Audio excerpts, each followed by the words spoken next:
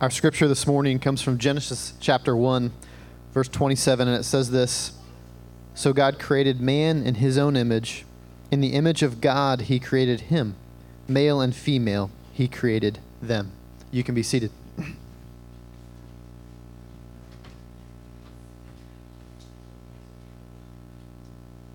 Alex. Good morning, church. Thanks for being here with us today. It is a privilege to be here among you. I wanted to, I did want to say real quick, man, I noticed today, the last several Sundays, just a lot of new faces, and man, it's just been an incredible season of growth for us as a new church, and I just want to make sure nobody falls through the cracks. I just want to reiterate, if you're new, if you've just been visiting here recently and you're interested in learning more about Rooted, if you fill out a connection card today, I'd love to just follow up with you this week, maybe chat with you on the phone or buy you lunch or a cup of coffee and just tell you a little bit more about our church. So really thankful that you're here. It's been an incredible season of just lots of evidences of God's grace. And so I just want to make sure that invite is out there over and over again. This morning, we are continuing our catechism series. And this was a interesting text because it kind of took me a little different direction than maybe I would have intended when we first started talking about this series and looking at the different catechisms. This sermon is somewhat unique in that, a lot of times there's kind of multiple ways to approach an expository sermon. You can take a chapter of the Bible and kind of walk through a long section of text and just kind of see the story and take everything from there and look to the gospel truth that it points to.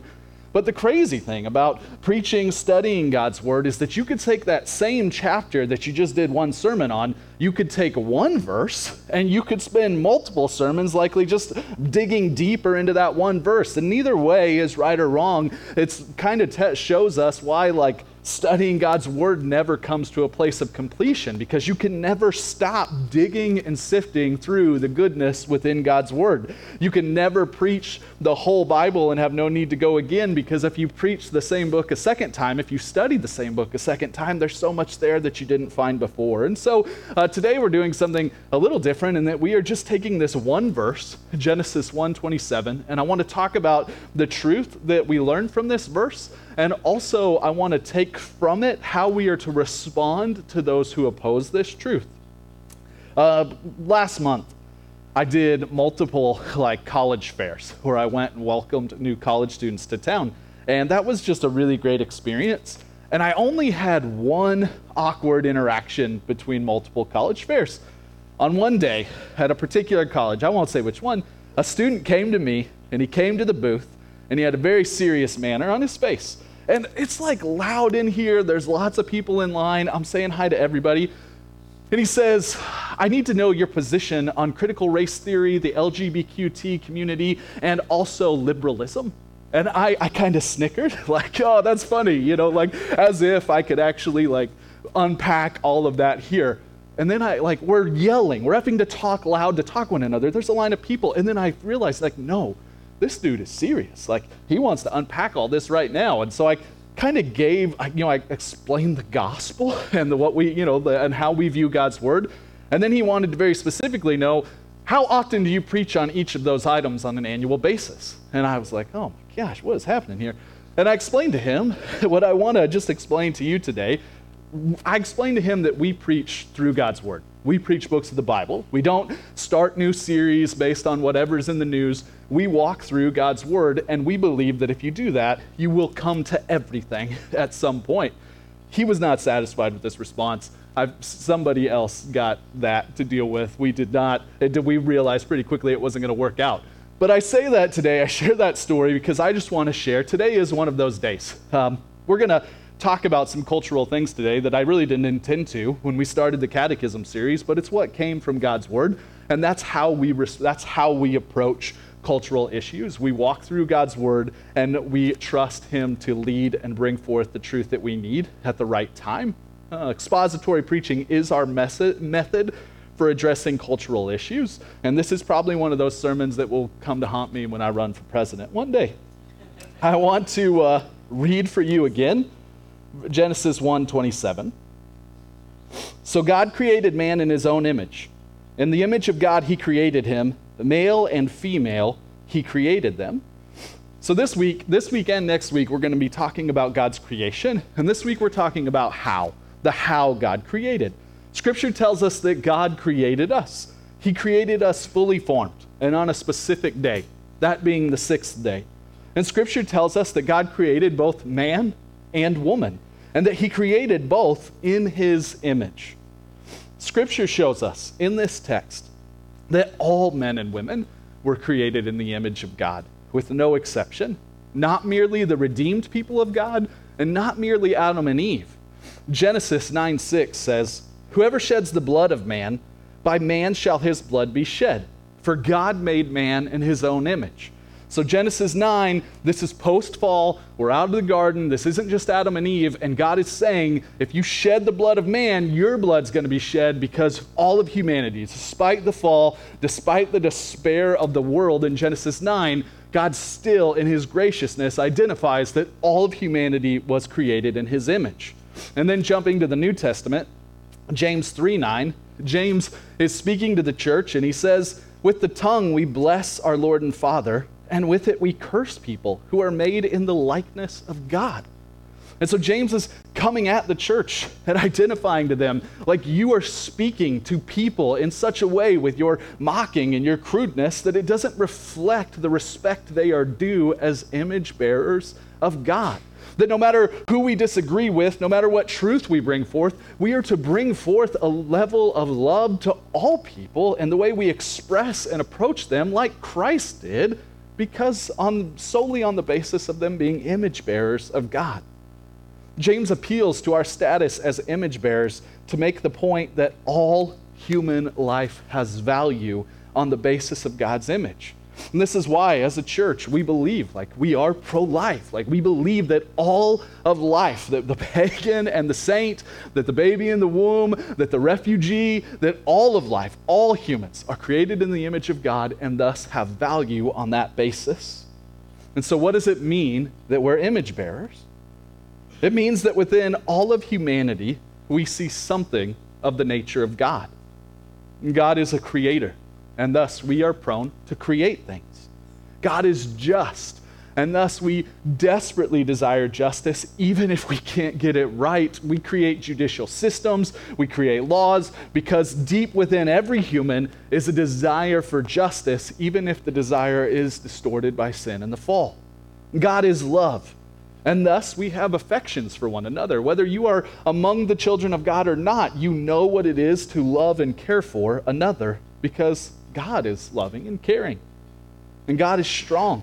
And thus we desire strength and valor. It's why every one of our, every popular movie is about the same things. It's either about love that reflects in us that we were created by a loving God, or it's about a hero who's valiant and saves the day and opposes the enemy, because we were created in the image of a God who is exactly that. In these ways, our very nature reflects the one who created us. Yet an image is meant not only to reflect its creator, but to magnify its creator. John Piper, when defining what it means to be an image bearer, he says this: if you create an image, if you make a sculpture of someone, you do it to display something about that someone. You put it in the square in the middle of town, and you want people to look at it, notice it, think about that person, and to think something about them. This is why sculptures exist. This is why memorials exist. In the same way, as image bearers of God, we are created to point people to God, to magnify him, to reveal the truth of who he is in the way that we live and steward his creation. We were uniquely created to reveal truths about God through his intentional design. And I want to take a minute, and I want to talk about that intentional design. Scripture tells us clearly we were created uniquely, male and female. Unlike the recent New York Times article that attempted to make the case that there are as many as 7 sexes, the Bible and scientific evidence shows us continually that there are only 2 sexes. And God tells us here that that's male and female. And within these 2 sexes, we see a great deal of creativity and uniqueness, okay? Women are not Barbie dolls, and men are not caricatures from beer commercials. Like, it's not that simple, okay? We are uniquely created, and each sex has some shared and natural characteristics, but also a great deal of uniqueness. And we need not be afraid of that uniqueness, as this was God's intentional and loving design. Now, I want to give you a couple examples of this, and bear with me for a minute. Okay, like, the world is incredibly fearful of talking about the uniqueness of men and women, like the obvious uniqueness. And even now, you might feel a little bit of like, I don't know if we're supposed to be talking about this. It'll be online, it's cool. I wasn't going to be president anyway. Like, men were created to be physically stronger than women. This is simply science. I open a lot of pickle jars in my house. This is just the way that it goes. And this is because men were created not only to lead their families, but to protect and to provide for them. And in most of history, this was incredibly obvious and imperative. Okay, like, physical strength was absolutely required to provide for and to protect a family. Like, the only reason you owned your land is because when the dude showed up to take your land, you were going to defend it. Like, that was the law for a huge portion of history. You weren't able to provide for your family by sitting at a coffee shop on your iPad, like typing something. Like, that's a new thing, and by all means, evidence of God's grace if you can do that, but on the plains, it didn't work that way. Like, your only option for providing for a family was to exert physical strength for long periods of time over and over again. And men were created with this gift of God for this purpose. And this is open to discussion as a culture today, only because cultural circumstances allow it to be. If cultural circumstances did not allow this discussion, like, they weren't talking about this back then because there was no room to talk about it. This was the nature of survival. However, this does not mean that a woman cannot be physically strong. It doesn't mean that a woman cannot help provide for her family, and it certainly does not mean that a woman who is physically strong is anything other than a woman. And our culture is very confused about this. On the same hand, women were created by nature as being more nurturing than men. But hold on with me for a second, okay? For some reason, this is a controversial thing to say today, but the truth is, like, scientifically, we know this is true not just in humans, but in like almost all species. This is because women were created to love and to nurture humanity, whether their own children or humans in need. And I'm not saying that men aren't part of that, but I am saying there is a unique element to the way that a woman loves and serves. Like, you don't have to teach a new mom that much about babies. Like, there's just something they already know, and it's beautiful, and it reflects the way in which God created them.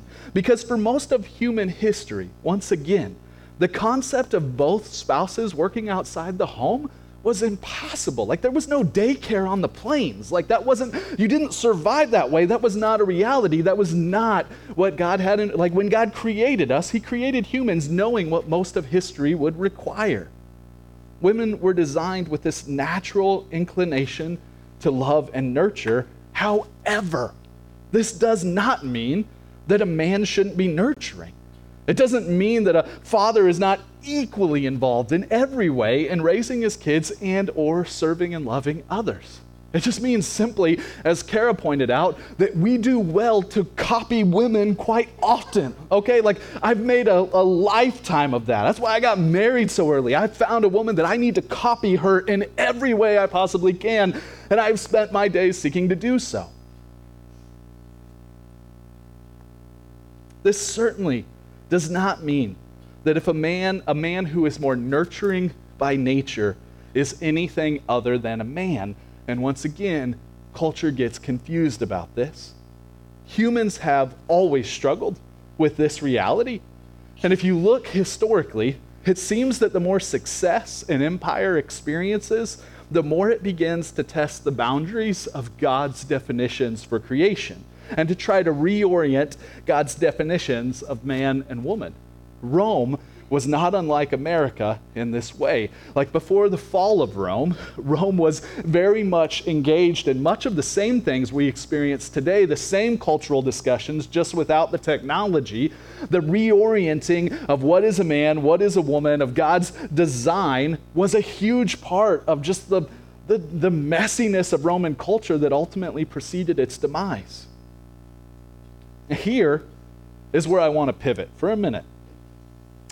I think most of us hear this and we generally agree. Like maybe we don't talk about it a lot, but we teach on biblical manhood and womanhood, and we're doing that in some specific ways amongst our men's and women's groups this year. So I'm not going to dive in a whole lot further there. What I do want to talk about, though, is how do we respond to those who see this so differently, to a world that cannot talk about these things and opposes any who do. That's where I want to spend some of our time the rest of today. When we consider the culture's confusion in regards to gender identity, it would do us well to consider the tendencies of our own heart apart from Christ. What is it we desire? What do we want? We want to belong. We want to be loved. We want to feel accepted. We want to be part of something. All of these desires are meant to be filled by a holy and just God. But when we do not have God, we look elsewhere. Consider a recent trend in our country as an example of this longing. The term gender dysphoria is a term that's existed for a long time, and it is a legitimate medical terminology for someone who struggles to accept and to embrace the identity, their sex. The medical definition for this term is a persistent unease with having the physical characteristics of one's gender, accompanied by strong identification with the opposite gender. This is legitimate. It's not saying they actually are another gender, but it's saying there is a persistent unease that a portion of our population has.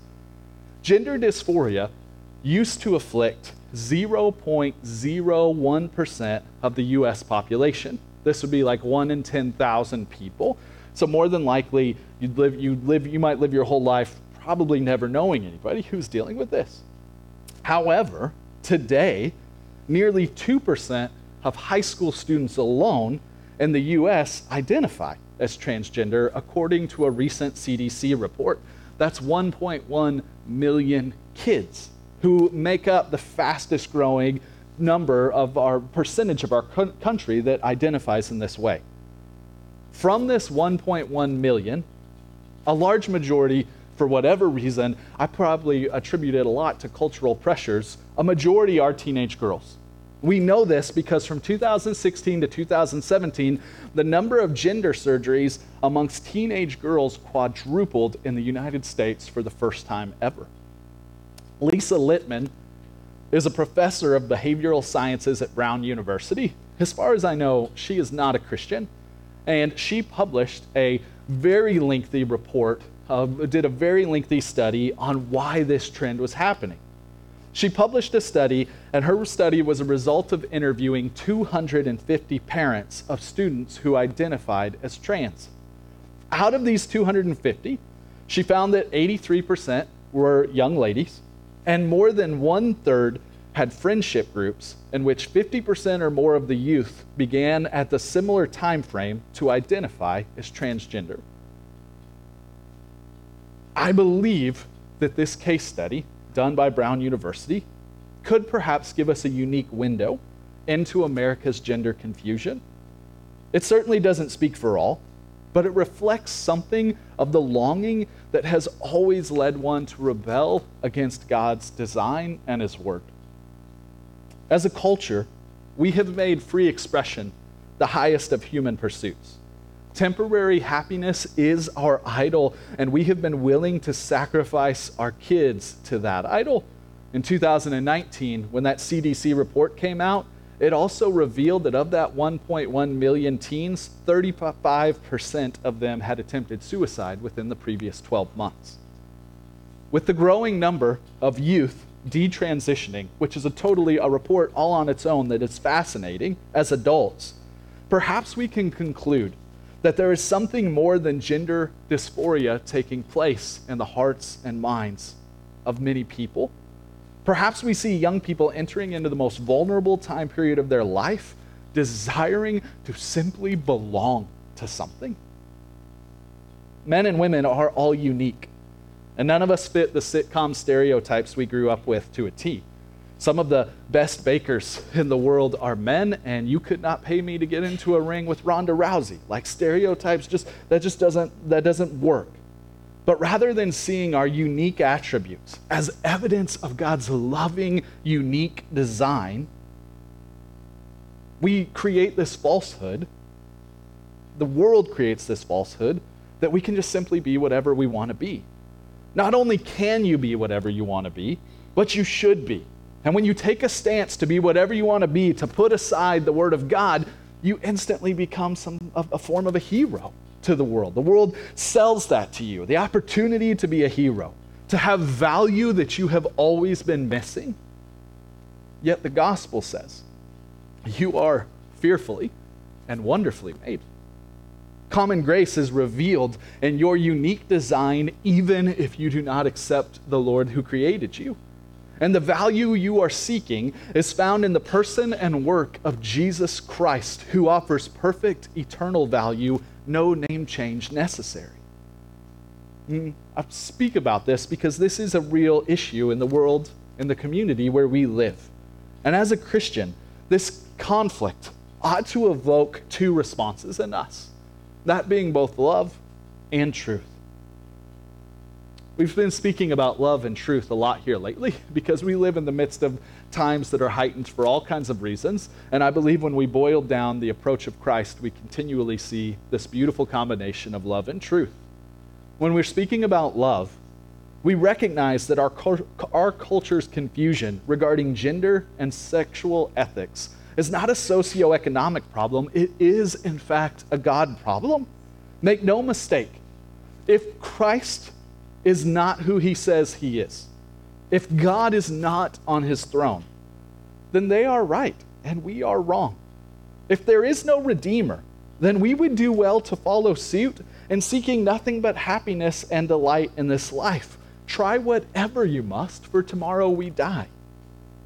But if we acknowledge that living water comes only through the redemption of Christ Jesus, then it is not difficult to understand why the lost are constantly seeking sustenance in the cultural sewers.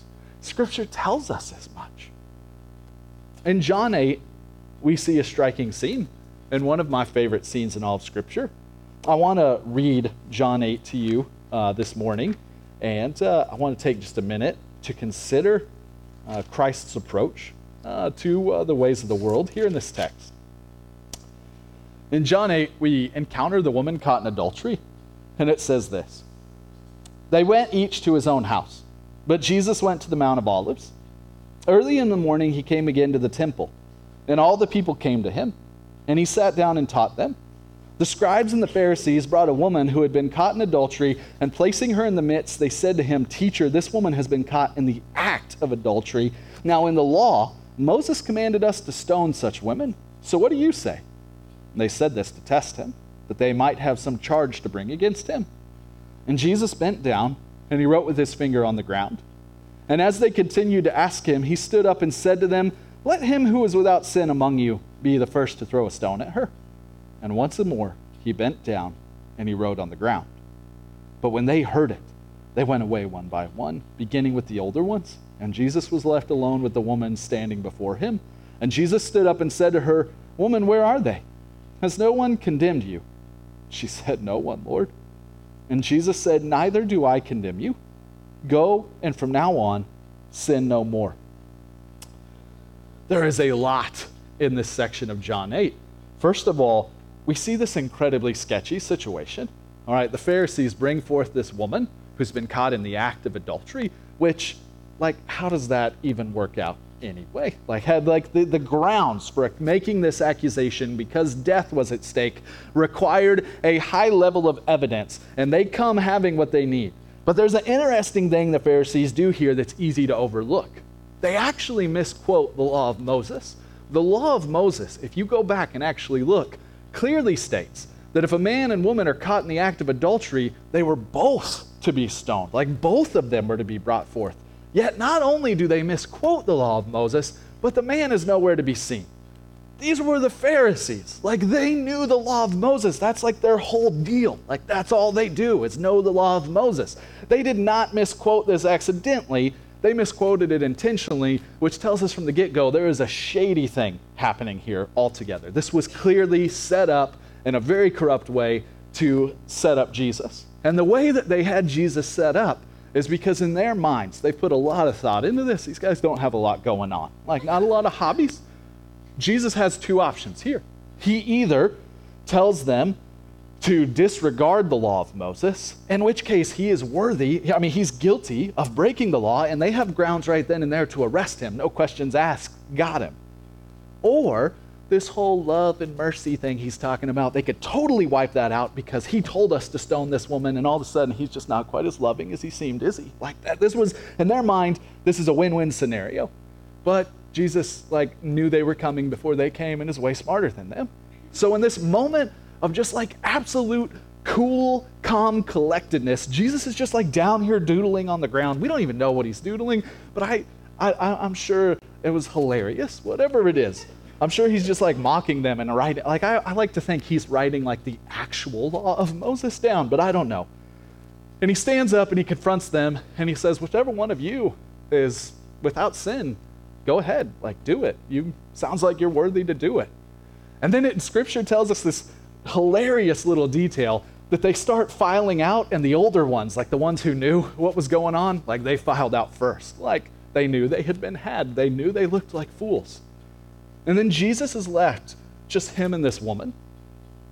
And we see something about how Jesus responds to this woman. First of all, he shows love to her. Now, he does not justify her choices. He does not encourage her sin, but he does value her. He stands in between her and the religious pile of rocks. He makes known to the religious that her sins are no worse than theirs, that she is no more in need of a redeemer than they are, that apart from Christ, she is just as lost as they are. Jesus is drawn to her. He desires to be in her presence. She is the kind of person that Jesus is known for befriending, and that's why the Pharisees picked her, because they knew this about him. He values her even before she is redeemed, because she is still an image bearer of God. And thus we see a model for loving and valuing those engulfed in sin and living apart from Christ. But then, in an incredible act of grace, he does the thing that we can't do.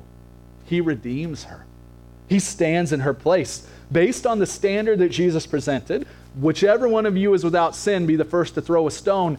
Jesus is the only guy in the room who could meet that. He would have been justified in picking up the rock himself. He was the only one who would have been justified in that. He met that standard, and yet he chooses to show love and mercy to this woman. And he tells her that he does not condemn her. What she had looked for, probably for many years, in the midst of sin, in the midst of trying to belong, she has now found in Jesus Christ. And with that blessing of redemption, he sets her on a new journey. He gives her what she'll need for the road ahead. He gives her not only love, but he gives her truth. He tells her to go and sin no more. Enough. And this sounds simple, but in this simple command, Jesus does multiple things. One, he affirms that the woman has committed sin. Regardless of the corrupt circumstance, Jesus tells her to stop sinning. So yes, the circumstances were corrupt, but they were corrupt knowing that she would take the bait, and she did. Second, he tells her to repent. That is, to not continue her sin anymore. But he doesn't just tell her to repent. In this simple statement, as he looks upon her, he gives her hope that her life could go on in freedom from sexual sin. The desires, the confusion, the world's influence, these things would not go away entirely. But now she has the power of the gospel to overcome such things. This word he gives her is a word of hope. I have no doubt that she would surely need to recall this scene time and time again. There would be many days where she is going to need to sit and remember Jesus looking at her and saying, I don't condemn you. On days when she would recall shame, and when that shame would threaten to overwhelm her, and Jesus gives her that gift. And this encounter, these things that Jesus says to her and the truth behind them are true for all of us.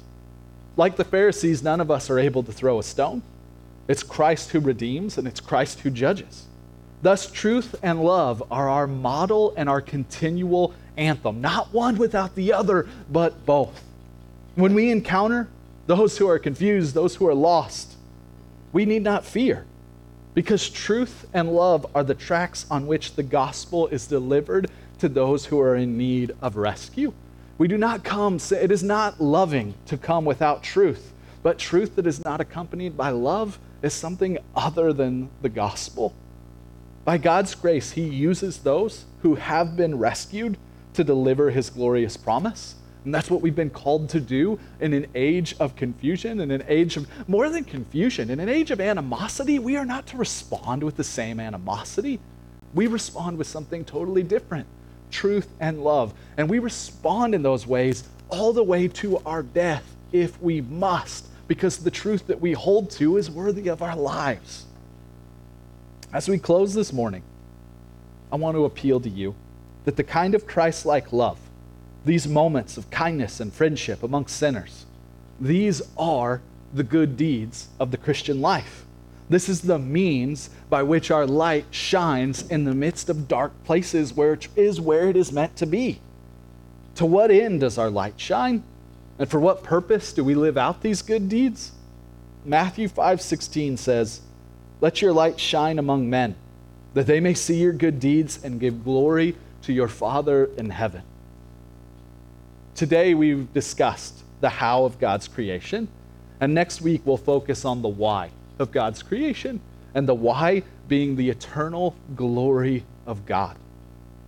The glory of Christ is not less than the ways that we reflect him when we embrace our unique design through biblical manhood and womanhood, or the truth we reveal about him when we show loving kindness and share biblical truth to the one who is lost. But while the glory of God is not less than these things, it is certainly far more than just these things. When we speak of the glory of God, we are speaking of the perfect harmony of all of his attributes into one infinitely beautiful and personal being. All that we do, all that we are, is intended to make much of the one who is worthy of all glory and praise. What's unique about God amongst all others is that for him it is not selfish to desire glory. He tells us as men not to seek out glory because none of us are worthy of it. And so for us, like the idea that God has created man and woman simply for his glory, like that's a difficult thing to wrap our heads around. I mean, it seems selfish if we're honest. Like why? But like we're not supposed to. Why is glory that important? But that's because we have never known one other in Jesus who is actually worthy of the glory with which they were to be given. That's a different stratosphere. And next week we're going to spend time talking about that, because for the one who is perfect and worthy of glory, it is just right and the purpose of all creation to give that glory. For the Christian, for the human, the question is not what makes me happy or what fulfills me. The continual question is what gives glory to the God who is worthy. Because though he is loving, though he is slow to anger and abounding in steadfast love, he will not tolerate forever those who do not give him glory, but instead regard something else as more glorious, more worthy of allegiance. The Lord tells us, "My glory I will not give to another." Our Lord is worthy of his glory, and thus we stand firm on God's word and the things that he has taught us and shown us about creation, about our design. We stand firm in the midst of a world that would like to recreate such things, but we do so not as mockers and scoffers, not as those who are highly anxious and fearful, for we have nothing to be fearful of. My eternity is set in stone. I need not fear. And it's through that lens that we can come in such a way as a non-anxious presence that comes with truth and love, modeling the non-anxiousness of Christ himself, who in the midst of culture ready to throw rocks and kill him is doodling in the sand because there was a perfect calmness in Christ that came through a perfect assurance. And by the blood of Jesus, we have been given that perfect assurance. And so we can live unashamed of being biblical men and women, not needing to be fearful of the world's definitions and their scorn. And we can come and show love to those who oppose us, those who stand against, because we are not anything better than them outside of Jesus Christ who came and rescued us. And would we give him praise for that rescue and pray to that end this morning? God, you are a good and gracious King. You are a merciful deliverer. You rescued us in the midst of our sin, of our brokenness. We were drowning in an ocean of sin and death, and you reached down your strong arm and plucked us out and breathed life into our bodies. Lord, would we never cease to cling to your word above all else? Each day that passes, we will experience pressures, rather light or gradually far heavier, to bow to the world's definitions, to worship Babylon more than you. Lord, would we never give in to such things? Would we hold to your word with the assurance that you have granted us through Jesus Christ? Lord, would we be unashamed to speak truth? But God, I ask in the name of Jesus that our truth would always be motivated by love. And Lord, I ask that you might rebuke us strongly when it is not. Lord, keep us from responding in fear the way that the world does. Lord, like the Pharisees, we can be the church, we can be prone to say Christian things, but to have the same heart as the world. Lord, let that not be so. Let that not be so amongst these people. Would truth and love be our mantra over and over again? Would our light shine in the midst of the darkness? Not that we might feel justified, but that you might be glorified. Lord, I ask that you would use our church to that end over and over again. And I ask this in Jesus' name. Amen. This morning, if you are a Christian, we invite you to come to the communion table. At the communion table, we take a second and we step outside of the rhythms of our normal day and the normal world in which we live, and we remind ourselves that we are not citizens of just this world, that we are not citizens of this place, that the things that occupy our schedule day in and day out are not the end all for us, but we are citizens of another world, of the kingdom to come. And we come to the table and we get a glimpse of that world when we come as a family around this table and we take with our hands that which we need our hearts to believe. That is the truth of the gospel revealed in bread and wine. Make no mistake, the point of communion, the reason that Jesus told the disciples to continue doing this is because Jesus recognized the disciples would need the gospel not one time to be saved, but every day, every moment of their lives. He knew that they were going on to face certain death, and that the only way they were going to be able to enter a world and stand firm in the midst of being spat on, hollered at, condemned, the only way they would hold firm is through the same power of the gospel that sent the woman on her way in peace. And so he told them to do this in remembrance of me, knowing that this is another way that the gospel would be preached to them, not only them though, to ourselves. So when we come to the communion table, the reason we do it every week is because we believe we need the gospel as much as we possibly can. And so when you take that bread, I want you to remember that as you break that bread, as you tear it, Christ's body was broken and torn. And Christ's body was broken and torn so that your record of lawlessness could be broken. That you like the Pharisees, you could not throw that stone. You're guilty before a perfectly holy God, a God who is worthy of all glory. You have done many things that have not glorified him, and thus you are worthy of just punishment. But God, being rich in mercy, through Jesus Christ, he through Jesus' broken body, like he's removed that record. That record no longer exists. And not only does that record no longer exist, no longer are you not only being sentenced to death, but you've been far more than that. Not only have you been exonerated, but the judge, he didn't just say not guilty and send you on your way. The judge actually stepped down off the podium. He came and took you from behind the bench. He took his credit card out of his pocket. He put it in your pocket. He put a ring on your finger, and he said, "You're now my son. Not only have I declared you innocent, but you're now an heir to my inheritance. You're part of my family."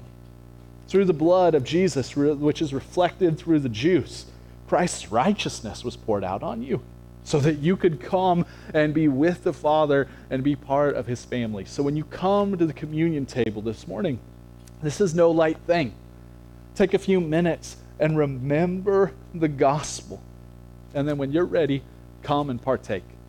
If you are not a Christian this morning, if you listen to this and maybe it even makes you angry, like I'm not, if Jesus isn't the Lord of your life, communion's not for you, but Jesus is for you. Don't worry about communion, but I'd love to hear your objections. I'd love to sit with you and tell you about Jesus and why we hold to him above all else. So Christian, when you're ready, come and partake of the great communion supper.